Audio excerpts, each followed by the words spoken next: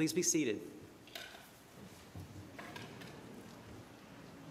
Please turn your Bible to the book of Matthew, Matthew chapter 16. And today we're going to study Matthew 16, verses 13 through 20. So Matthew 16, 13 through 20. And if you've been with us over the last few months, as you remember, we've been doing the I am statements of Jesus 7 times that Jesus says, I am, and then he gives a description of who he is, using some descriptive metaphor or phrase to show what it is that he has done in history, who it is that he is as the divine Son of God has come into the world. And so we can see the comfort and the peace, the grace that we have in him. Well, this is my last of my I am sermons, but it's a little bit different. First of all, it's not in the book of John, as all the other I am statements are. That's because we're turning from the statements of where Jesus says who he is to really wrestling with the question of who do you say that Jesus is? Who do you say that Jesus is in response to how he's revealed himself? It doesn't do us any good for somebody to tell them about themselves if we just blatantly ignore it or we don't accept it or receive it. If I keep telling you, my name is Sean, and you keep calling me Timothy, I'll think, well, there's some sort of mix-up here. If my kids say, they say, you say you're my dad, but I'm not so sure I really want to listen to you. That doesn't do us much good either. If a husband says, I know that you are my wife, but I don't want those constraints, that'd be a denial of commitment, which he had made. If an employee walks into his employer and says, sorry, I don't care who you think you are, I'm going to do my own thing today, then he's not going to last long. But when somebody tells us who they are, as that declaration is connected with truth, then what we do with that is very important. How we respond to that is very important. And that's really important when we come to the person of Jesus himself. Again, 7 times he said, I am, inside the book of John. 7 times he showed us what he was like. 7 times he showed to us his purpose in this world. 7 times he showed us what he did for us for salvation. And it does us no good for him to tell us who he is if we don't then live in light of who he is. What good does it do us to know that he is the bread of life if we choose not to be satisfied in him? What good does it do us if he says he is the light of the world if we choose to live in darkness with the lights off? What good does it do to know that he is the door if we won't go in? What good does it do to know that he's the good shepherd if we won't listen for his voice? What good does it do to know that he is the resurrection and the life if we choose to live in sin and death?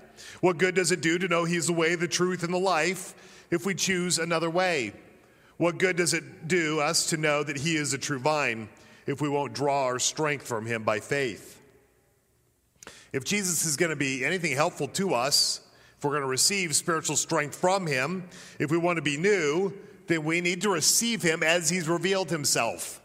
Not only is he the bread of life, but he's my bread. He's my satisfaction. Not only is he light to the world, but he's the light to my life. Not only he is the door, but he's the door that I've gone through to know the promises of God. Not only is he the good shepherd, but he has brought me into his flock, and to him I belong. Not only is he the resurrection of life, but I find my life in him. Not only is he the way, but he's the way I choose, and I know where I'm going in him.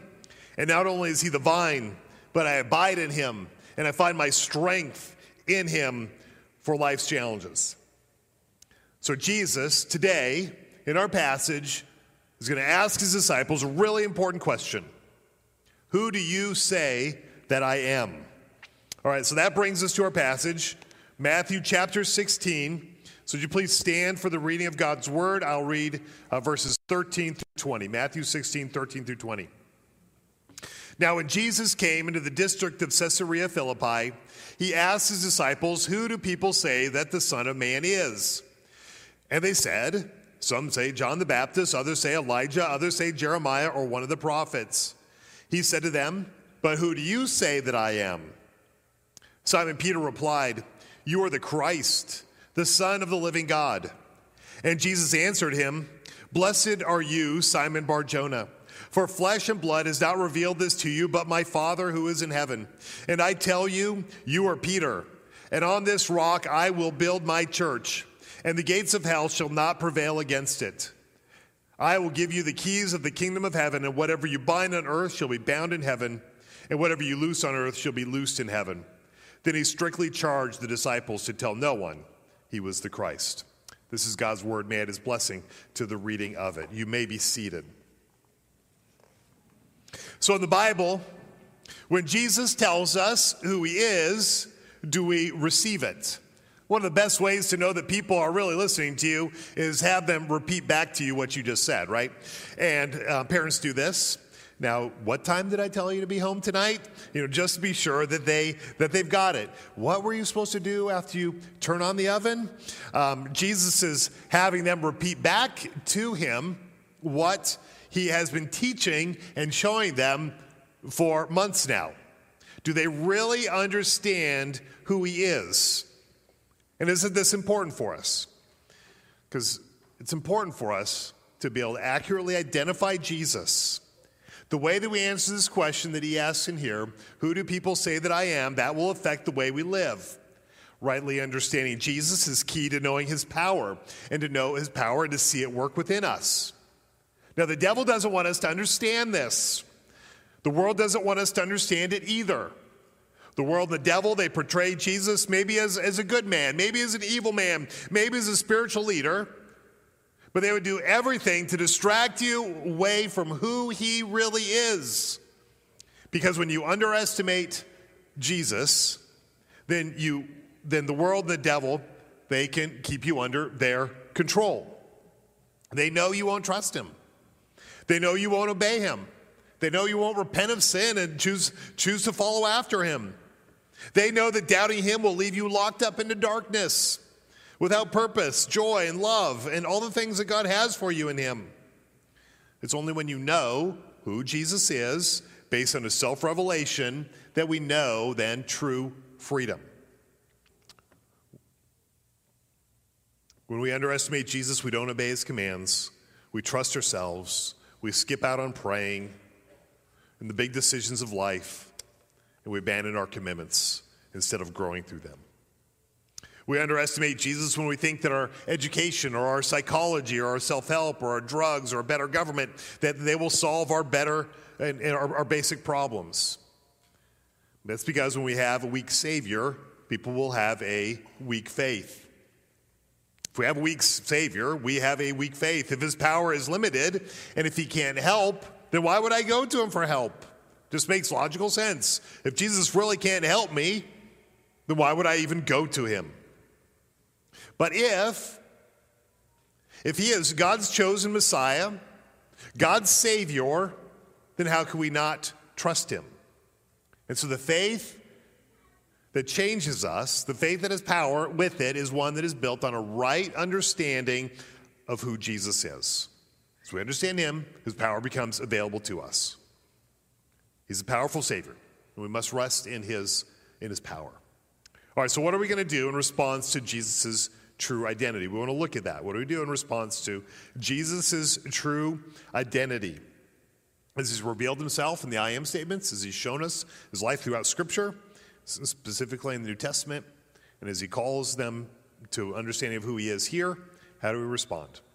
Well, the first thing, we want to get the full story about Jesus. We want to get the full story about Jesus. Now, in 2013, I had the chance to go with Pastor Doug and a group over to Israel, and it helped me to imagine the scene that we're seeing here. And so hopefully I can paint a good picture for you. We'd look back at verse 13, Matthew 16:13, and I'd say, where was Jesus? Where was Jesus during the scene? Verse 13 says that he was in Caesarea Philippi. Caesarea Philippi is it's only 25 miles away from a strong Jewish community. But still, Caesarea Philippi was dedicated to the worship of Greek gods. Although this is a part of Israel's original territory, which they were promised of God, and they even conquered, that they weren't ever really able to get rid of the idolatry inside of this area. Even during Jesus' time, it was not highly influenced by Jewish religious thinking. Having been there, it's a gorgeous place. It's full of rolling hills, mountains, rock faces, and there's, in the middle of it, this permanently flowing stream of spring water, right? Just comes out, just straight out of the rocky ground. Not trickling down from creeks and streams, but it just comes up out of the ground. And then it flows this beautiful stream. And back then, if you think about that, people would not have known where that came from. They would have thought, where does that water come from? Well, it comes from the underworld. And that, religiously and superstitiously thinking then that, well, this is a portal, a gateway for the Greek gods to travel into our world. So again, you see where that would lead to, a superstitious belief system and idolatry during that time.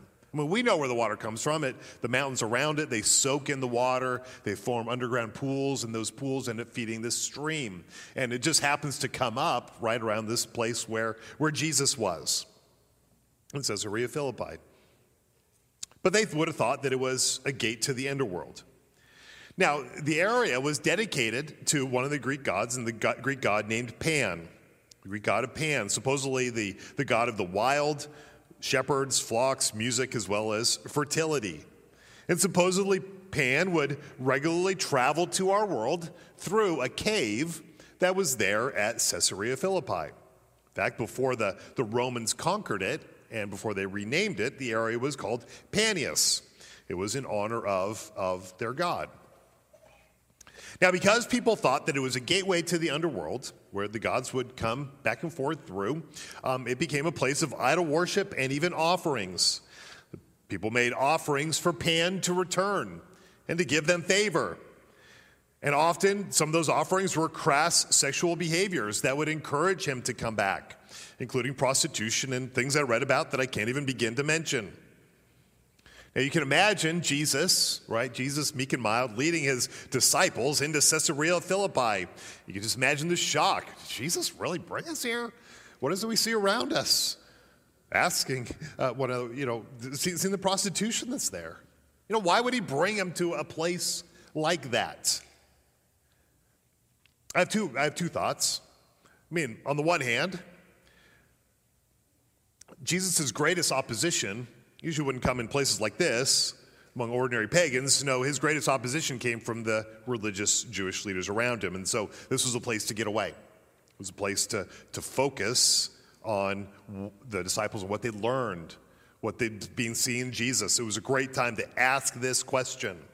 It shows the value of going on a retreat, setting ourselves apart just to read and to pray and to think and to talk things through. They're out of the limelight, out of the regular challenges of their ministry. They're considering what God has done. But on the other hand, Caesarea Philippi would have provided a great example for why Jesus came into the world. The dark idolatry of the area, it showed the importance of his ministry, and he has a point to make. So what does Jesus do here in Caesarea Philippi? Verse 13, he asks them a question. Who do people say that the Son of Man is? Jesus starts by asking the opinion of the others. Why does he ask what the crowds think about? We don't usually take kids to make their decisions based on what the opinion of other people are, right? But he wanted to make a point to them, and he wanted them to contrast his real mission of why he really came into this world with the wrong mission and the wrong identity that others were attributing to him. Because people didn't always understand Jesus. They still don't understand Jesus. People still don't get why he came. He knows that misunderstandings abound. I mean, for any of us, we could go to our workplace tomorrow or Tuesday, and we could ask people around us, who do you think Jesus is? And you'd be surprised at the number of answers that you get of what people think, what people believe. Jesus knows that if people fail to rightly understand him and his purpose, they're going to fail to see what he offers into the world, fail to see the power he brings. We see the answer the disciples give then in verse 14. The disciples said, some say John the Baptist, others say Elijah, and others Jeremiah or one of the prophets. Now, these are the answers that Jesus' followers would have given, the crowds, the supportive crowds that were around him. His enemies didn't say these sort of things about him. I mean, just want to remind us of that. His enemies called him the devil. His enemies called him a false prophet. They called him a blasphemer. Plenty of people hated him, and they had nothing good to say about him. But his followers tended to say that he was a prophet from God.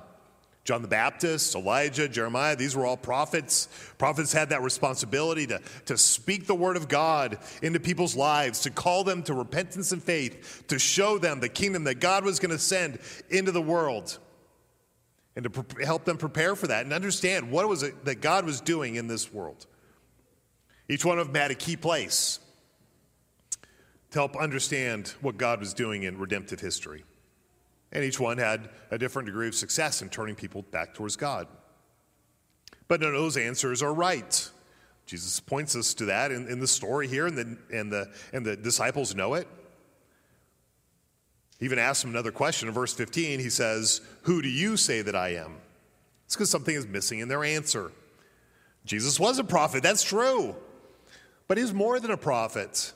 The disciples needed to see that. It's important that when we only see part of what Jesus came to do, then we fail to understand everything that he offers us.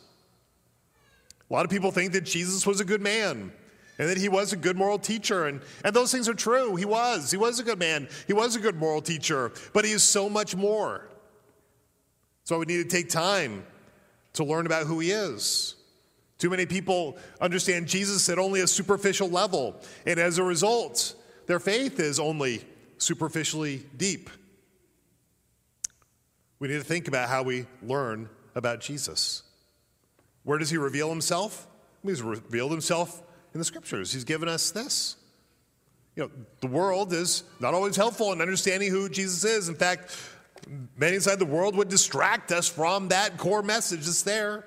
Your unbelieving Bible philosophy professors, that History Channel lesson, the latest National Geographic, not helping to understand Jesus' life like reading Jesus' words for yourself. You can't just learn about somebody from their critics. You need to take time to hear from them directly. That's why the Bible is so important. It gives us a chance to hear directly from Jesus. It shows the importance of reading the Bible. I remember when I came to faith in Christ, and I was investigating. I was learning about Jesus for the first time, and I remember reading about him in Matthew, Mark, Luke, and John. And as I was reading through these books of the Bible, from total unbelief, I thought this man is amazing. This man is different. He has something to say that's important for me, and I want to know more about him. So I would encourage anyone who's curious about the Christian faith to read the Gospels, to start in the book of Matthew, and just keep reading all the way through until you finish the book of John, because you'll be amazed at what Jesus says about himself, about the work that he does, about what he offers this world, and how he changes this world. It was transforming for me. I believe it would be transforming for you. If you lack power in your life and your Christian faith, get to know Jesus better. Get to know him rightly. Take him at his word. Understand why he came, who he is, and live like those things are true. That's how we know his power. Know Jesus. Know the full story about Jesus. That leads us to my second point, if you're following along. Our second point is, because we have a powerful Savior, we must know Jesus personally. We must know him personally. When Jesus asked in verse 5, who do you say that I am? He asked the most important question that we can wrestle with. He addresses them at the level of their own personal belief. Your belief about Jesus matters more than the opinions of others. You will not be saved from sin because of your parents' faith, or your friend's faith, or your wife's faith, or the president's faith, or even my faith. You can only be saved by having the right trust in Jesus Christ yourself. The judgment of God is personal with our own personal sins, our own personal responsibility before him. And salvation is also given personally, as a person believes in Jesus Christ. You personally need to believe, and you personally need to confess Jesus Christ as Lord. That's what the Scripture says, that if we believe in our heart that Jesus is Lord, and if we confess Jesus as Lord and believe in our heart that God raised him from the dead, Romans 10 says you will be saved. Jesus says in John 17:3 that eternal life is knowing the true God and Jesus Christ whom you have sent. You won't be saved through anybody else's faith, only through your own. Now, if you look back to verse 16, then Peter answers this question of Jesus. Peter jumps in to answer, and he says, "You are the Christ, the Son of the living God." And Peter accurately sees who Jesus is. We see it in Jesus' response to him. Now, one thing we need to remind ourselves is that Christ is not part of Jesus' name, right? It's not his last name, like my last name is Whitenack, right? It's not his last name, but it's like a title, like Mr. or Mrs. or King or Lord. In this case, the word Christ can be translated Messiah, can be translated Savior. We would call him Messiah Jesus. We call him Savior Jesus or Redeemer Jesus. This is Jesus' title, describes who he is and what he's done, how we respect and respond to him. And we remember what people called Jesus. They called him the prophet, but Peter properly identified Jesus as the Christ. It's because being Messiah is much, much more than being just a prophet. A prophet had an important job, speaking about the great kingdom to come. But a Messiah is the one who brings the kingdom to us. He brings it to us. John the Baptist promised a kingdom. Elijah led the people to fight for a kingdom. Jeremiah lamented the laws of a kingdom. But Jesus Christ came to bring the kingdom of God to us. He came to change lives. He came to change people. He came to change families, to change nations. He doesn't just point to change. He brings the change. He's one who came to change the world.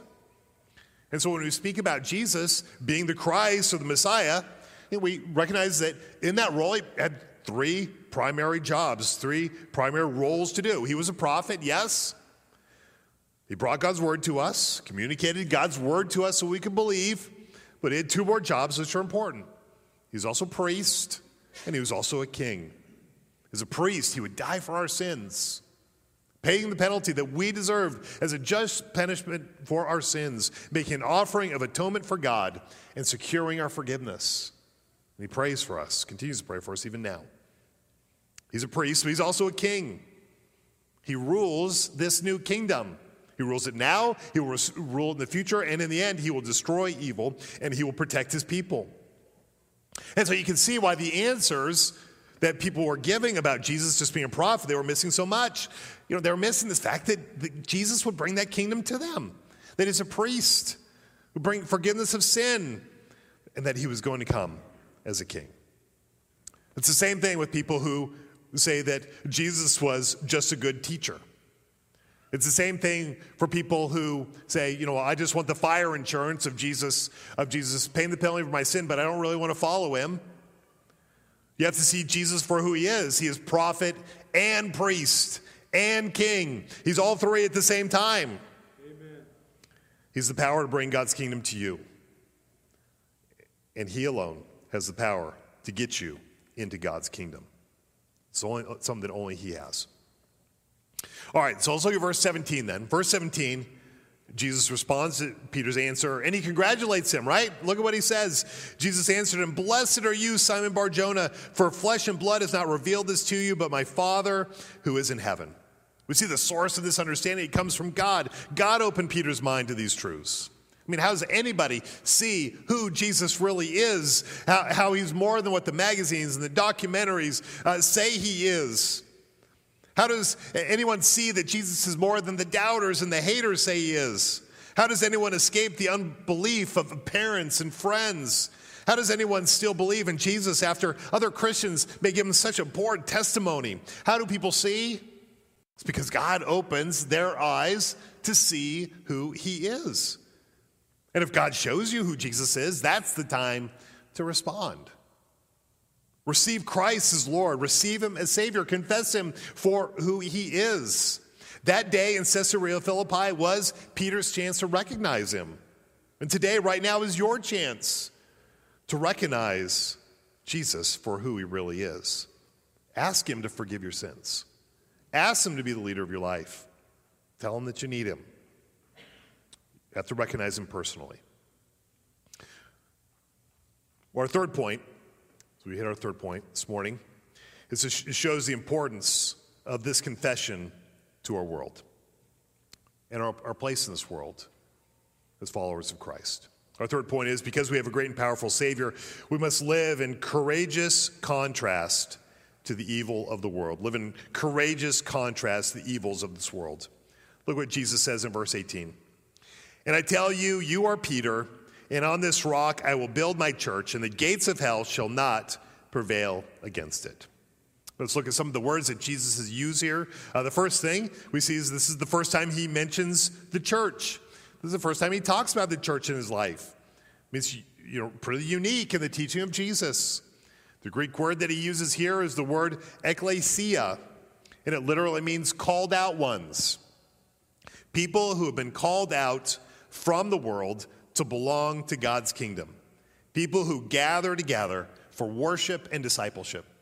As I was thinking about my sermon, as I saw how many people were here, and, I was praising God when I was here and I was looking around. I'm going to tell you why. Because you know what? We're pretty full. Actually, some people couldn't find seats over here and they had to move to a different place. And I thought, wow, we're pretty full. And I'd say this, we're pretty full for what? For Father's Day. I have this observation. You know what? A lot of people come for Mother's Day. It's kind of full. But I have this observation. A lot of times, it's like, you know what do we want to do for Father's Day? Hey, let's go out on the boat. Let's go fishing. Let's have a grill. Let's go do these things. But you know what doesn't fit in? Oftentimes it's church. But we know, what is leadership?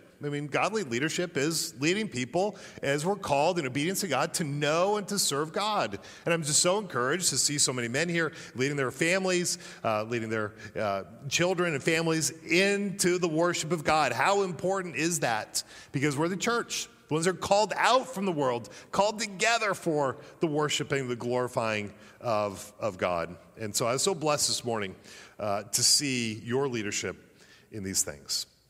1 Peter 2, 9 and 10 says that the church includes people who turn away from the world with its destructive behaviors instead of the world and loving the world, to worship and love God, to worship and to love our neighbors and to do good works. 1 Peter 2:9 says, but you are a chosen race, a royal priesthood, a holy nation, a people for his own possession, that you may proclaim the excellencies of him who called you out of darkness into his marvelous light. That's what he's done. Once you were not a people, but now you are God's people. Once you had not received mercy, but now you have received mercy. We declare his excellencies. We worship and praise him. That's what we're created to do. And Jesus said he's going to build those kind of people. He'll build his church. Where will he build his church? Verse 18 tells us that he's going to build it on this rock. Now, a lot of ink has been spilled on that idea, the rock, and I don't agree with some of the teaching that says that this verse makes Peter the first pope of the church. I don't agree with that. Many believe that the rock refers to Jesus. Many Protestants believe that the rock refers to Peter's confession. There's beliefs there which you can study and learn at in a lot of our classes, Sunday school classes especially. But as I was thinking about this passage, I was reading some commentators on it, I just came to think that, Jesus is saying this is this very rocky place, this Caesarea Philippi, out of this is a spring which just really comes out of a rock in order to bring water into the area. And I thought, what if this rock refers to that very spot that Jesus is standing? Jesus is referring to this as Caesarea Philippi. What if that's the rock? On this rock I will build my church. Right? You remember what he also says in this? Is that Jesus speaks about the gates of hell. Well, Caesarea Philippi had a cave that people believed was the gateway to the Greek god of Pan.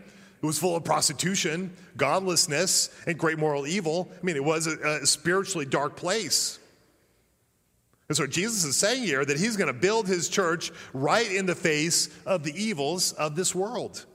He's going to build his church right in the face of idolatry, right at the very gates of the underworld, right in front of demonic worship of the god Pan, right in the face of this false superstition, right in the face of this human trafficking, the poverty, and the persecution. He's going to build his church right in the face of the false promises that the world makes. He's building his church in front of the gates of the underworld to bring light into the darkest of places. And that's where he wants his church. That's where he wants Peter. That's where he wants you and I. He builds his church right in the most uncomfortable of places. It isn't just there in Caesarea Philippi. I mean, it's next to every place where sin and evil is present. I mean, it's everywhere. He's going to build his church everywhere. Every city, every town, every nation on this earth where sin and evil is present, there's to be a church which is declaring the truth of God, of his gospel, and of his love and his justice. As people enter that church, the same way that Peter did, by confessing Jesus Christ to be the Messiah, Jesus Christ is that rock which we build our lives, we build our church, and we ground ourselves in that rock through the confession of Christ. That church stands then as a force against evil. It stands only because it's grounded in Jesus Christ. It doesn't stand on its own. The church of Christ is only as strong as her dependence upon the Lord Jesus Christ and his word. And once the church starts to deviate away from that word of God and that confession, all the benefits she could bring, those get lost. That's why truth and doctrine matters. That's why purity of conduct also matters. You know, it is such a great grief when evil comes into the church. I mean, the church is to be a place for people to flee evil and not to be victimized by it. That's why the church is to be a place free of abuse or moral evil. That's what we work for. We've spoken about the church. We've spoken about the rock. I want you to know something else about Jesus' words. He encourages a mindset of offense. He calls the church to be a strong witness against evil. In verse 18, he says, the gates of hell shall not prevail against it. Amen. Notice he doesn't tell his disciples to hide behind the gates of the church, to disengage for the world, but to build a church and to worship and live right in the face of the gates of hell. He calls his church to a confident defiance of the world by confessing and worshiping him instead. He calls his church to a confident defiance of the world by confessing and worshiping him instead. Right to be present in the places where the world needs truth and life and hope and love, to make him known, to make truth known, to make light known, and righteousness and hope. That's our job. I remember a few years ago, I was doing some work at a local Starbucks, and I was talking to a fellow, and he was talking about his just being disgruntled with living in Virginia. And he was talking about, I want to move out of Virginia. Our laws are too oppressive. They're getting worse. And I want to live in a place with greater freedoms. And I was thinking about that in light of the calling of the Church of Christ. Around us, you may see growing ungodliness. You may see growing difficulties, but isn't that exactly the place where the light of the gospel is needed? Isn't that the place where light and hope is needed, where there is difficulty and oppression and injustice? Isn't that a place where the Church of Christ is to be a community which shows something different to the world and calling those outside to faith in Christ and repentance, to continue to build? I mean, that's our calling. And so what's the most powerful weapon for good in that? I mean, it's our Savior. I mean, the thing that attacks the gates of hell isn't that Christians have a better morality or that we are better people. It's really at root that there's a Savior who has given himself for his people. He is the King. And that's why Peter's confession matters. Confessing that Jesus Christ is our hope, even when we're in the toughest of situations, I mean, that is a powerful message for good. And so for us, what's needed for us is to believe that gospel. There's no shame in professing the gospel because we believe it is the power of God for salvation, for all who would believe in it. In our willingness to convert evil, we do it with the hope of Jesus Christ. So we don't need to compromise with the world in relativizing ethics. We need to be willing to address sin, even if we are laughed at, even if it means we're called intolerant. I mean, a distorted Christian faith focuses on political correctness for the fear of offending against truth. A politically correct church doesn't attack the gates of hell, but capitulates under it. Does it accept sin instead of confronting sin? Accepting sin instead of presenting Christ and his hope. Leaving people in a destructive life pattern. It's a hollow kind of love. And so the church becomes a staging ground for good, to equip God's people and to send them into the world. It's not a fortress to hide in, but it's an outpost that declares that evil and sin has had its day and it has no future. Look at 1 Peter 2, 11 and 12. Beloved, I urge you as sojourners and exiles to abstain from the passions of the flesh which wage war against your soul. Keep your conduct among the Gentiles honorable, so when they speak against you as evildoers, they may see your good deeds and glorify God on the day of visitation. What we do matters. Even our gathering together for worship matters. It matters what we do after that as well, that we go out and share the gospel. And as the gospel spreads, it changes families, it changes communities, it changes nations. I mean, every baptism is an attack against the gates of hell. Every spouse who turns from unfaithfulness to faithfulness in Jesus' name is an attack upon the very gates of hell. Every missionary who's sent into the world forsaking the wealth of this world to go make Christ known overseas is an attack against the gates of hell. Every decision that a mother makes for life is an attack against the gates of hell. Every time a person repents of a sin, the idolatry and the lust of their own life is an attack against the gates of hell. That's why missions matters. That's why we go out to support work of CVGI, the Central Virginia Justice Initiative, and exciting things that they're doing there. Helping Choices Pregnancy Center and ministering to women with unplanned pregnancies, with the Abundant Ministry, working with adoption and fostering in our area. Seeing college ministry established brings Christian light to the college campus. That's why things like the Rappahannock celebration matters. Chance for us to share the hope of Christ, to bring a friend together with us. Especially want to encourage young people, young adults, young couples, go and bring a friend with you. It's a good chance to, with an evening of fun, but also to good music to ensure that people hear the hopeful message of the gospel. And then as believers go out, the gates of hell can't stop the growth of the church and the spread of the gospel. That's the ministry of Jesus Christ, and that's hope to the world. Would you pray with me? Heavenly Father, Jesus Christ did his work in the face of great evil. God, even here, he's discipling he's training his disciples. Even the story we just read today. And Father, reminding us of this call that we have. And we ask, Lord, that he would continue that work against the evil of this world, and he would use the church for that purpose. He would use us for that purpose.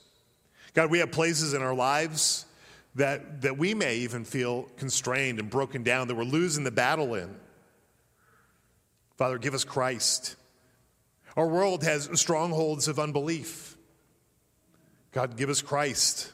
Because we know whether it's our own personal life or whether we know it's the world around us, that Jesus Christ can penetrate through them. Father, we know that he has. We've seen it in every single person who's professed faith in Jesus Christ. We see the power of the gospel. We worship you for that. And would you continue to show your power, your grace, your love in us and through your church. And we pray this in Jesus' name. Amen.